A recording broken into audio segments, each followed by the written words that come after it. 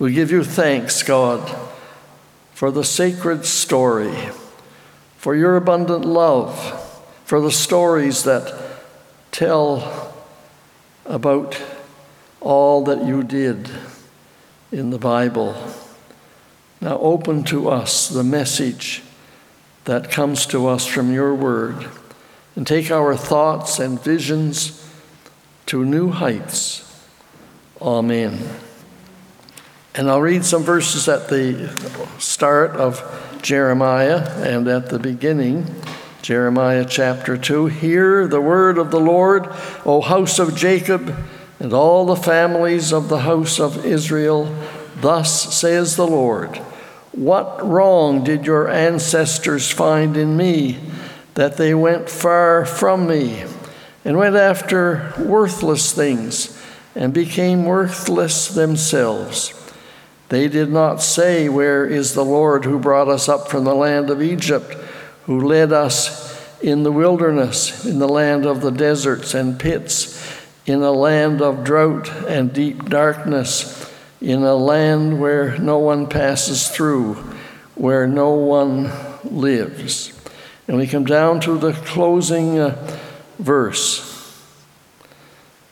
But my people have changed their glory for something that does not profit. Be appalled, O heavens, at this. Be shocked, be utterly desolate, says the Lord. For my people have committed two evils. They have forsaken me, the fountain of living water, and dug out cisterns for themselves, cracked cisterns that can hold no water. And from the Gospel according to Luke, Jesus said to his disciples, therefore I tell you, do not worry about your life, what you will eat, or about your body, what you will wear. For life is more than food, and the body more than clothing. Consider the ravens. They neither sow nor reap. They have neither storehouse nor barn, and yet God feeds them. Of how much more value are you than the birds? And can any of you, by worrying, add a single hour to your span of life? If then you are not able to do so small a thing as that, why do you worry about the rest? Consider the lilies, how they grow. They neither toil nor spin. Yet I tell you, even Solomon in all his glory was not clothed like one of these. But if God so clothes the grass of the field, which is alive today and tomorrow is thrown into the oven, how much more will he clothe you, you of little faith? And do not keep striving for what you are to eat and what you are to drink, and do not keep worrying, for it is the nations of the world that strive after all these things, and your Father knows that you need them. Instead, strive for his kingdom, and these things will be given to you as well. Do not be afraid, little flock, for it is your Father's good pleasure to give you the kingdom. The word of the Lord. Thanks be to God. Let us pray. God, give us a clear vision of the truth, faith in your power, and confident assurance of your love. Amen.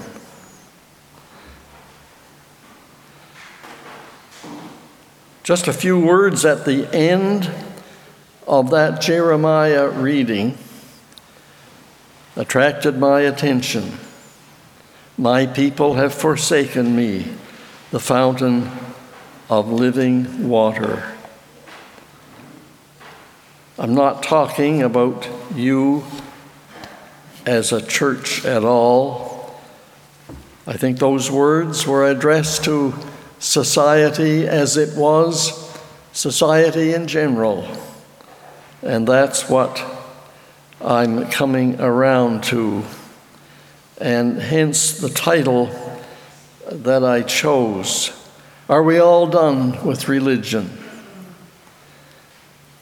I recently read about a growing conviction that any appeal to the supernatural is unnecessary, inferring that perhaps we've outgrown religion, that it's time to leave out everything that looks like religion. The increasingly empty seats in so many churches would indicate that multitudes of people have given up on religion. Lest you think I'm referring to you, the attendance here is actually better than some that I've seen. It's a general thing that people have drifted away from religion.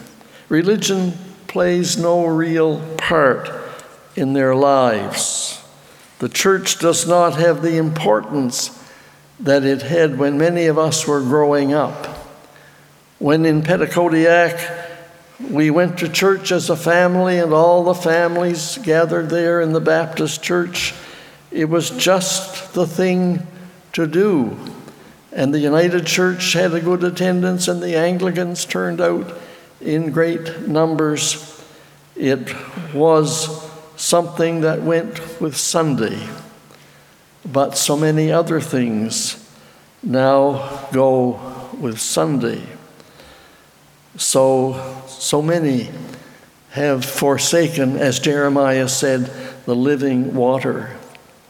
Except perhaps when someone in the family dies, they want to give the loved one a decent burial, or there's a marriage pending, and they want some air of sanctity to surround that marriage. Even though many marriages now take place in hotels or resorts or on some beach somewhere. That's the name of a place, not the racehorse. Or perhaps there's no marriage at all, no ceremony at all, and they're free of all the restrictions, but perhaps deprived of the joys of religion. Many years ago, way back during the latter days of World War II, Dietrich Bonhoeffer, who died a martyr's death at the command of Adolf Hitler in 1945, Bonhoeffer wrote, "God is being edged out of life. We are proceeding toward a time of no religion at all." Now, I would suggest to you that there are some reasons. Perhaps you might consider good reasons for letting the church continue on its downward slide to oblivion, as well as some good reasons for keeping it alive and vital. One reason sometimes given for the abandoning of the church and religion altogether is what religion has done a lot of harm. In past centuries, people have been burned at the stake by religion. Protestants as well as Catholics, for them, burning at the stake would be a suitable punishment for those who didn't believe. Religion, in some of its forms, offered humans as sacrifices to the gods. It was religion, or the religious authority, that muzzled Galileo. Some religions have treated sacred cows like royalty, while children were starving. Or we could come closer to the present and mention residential schools. No need for me to go into great detail. You've heard it all of what happened in residential schools. I wonder if you've heard of Magdalene laundries. Now, I don't display any great knowledge. I only heard that term 1 week ago today on the CBC. There was a discussion on Magdalene laundries. I won't go into details. I'll simply say it was on the CBC last Sunday. If you missed it, punch it in on your iPad and you'll get all the information on this. That was a new term for me, but it was, or it became a kind of institution, and many unfortunate girls suffered greatly in Magdalene laundries. So it's true that religion has caused a great deal of harm in the world, perhaps a misinterpretation of religion. Sometimes, and in some places, it has made people arrogant and dogmatic and hostile. That's the downside of the sorry history of religion or the church. But on the other hand, I want you to think now about how religion, how the church has motivated some people to rise above their potential and to do wonderful things in the world. I'm thinking now of a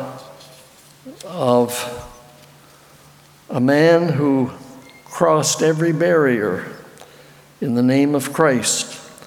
And his name, familiar to you, is Jean Vanier. Perhaps you've heard about him. Perhaps it's been spoken about from this pulpit. But I'll mention him again. Vanier, born in Switzerland in 1928, died just last May at the age of 90 in Paris. He was a Canadian Catholic philosopher, theologian, humanitarian. In 1964, he founded L'Arche, and I discovered when I looked it up that, as many of you likely know, is a French word for ark, as in Noah's Ark. And he called it L'Arche, L'Arche,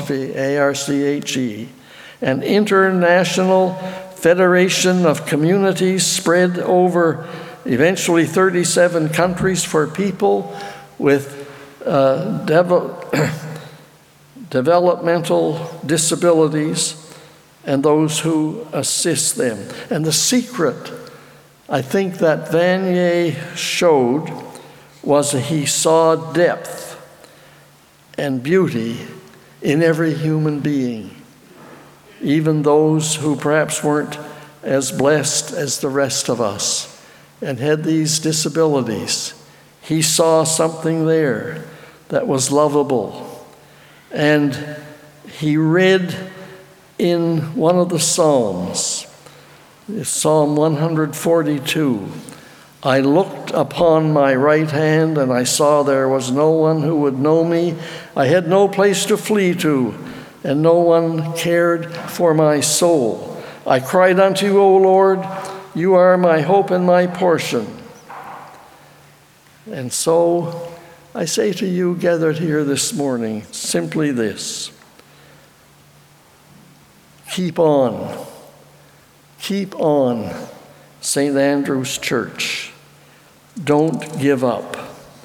There are people out there, perhaps even in here, with nothing going for them except to cry to the Lord, you are my hope and my portion. And listen, hear Jesus saying, do not be afraid, little flock. It is your Father's good pleasure to give you the kingdom. That's a word for you. Right now, a church in transition, the easiest thing in the world, personally or as a church, the easiest thing in the world is to pack it in, give up. But there's good reason to reconsider when you feel that way. But perhaps if you hear nothing else today, hear this admonition. Above all, be sensitive to the leading of the Spirit. And if you are, you will be led from wherever you are now, perhaps into greener pastures. You will be led into better times. And so God's blessing rest upon you as you strive in a church to find out the next phase. Amen.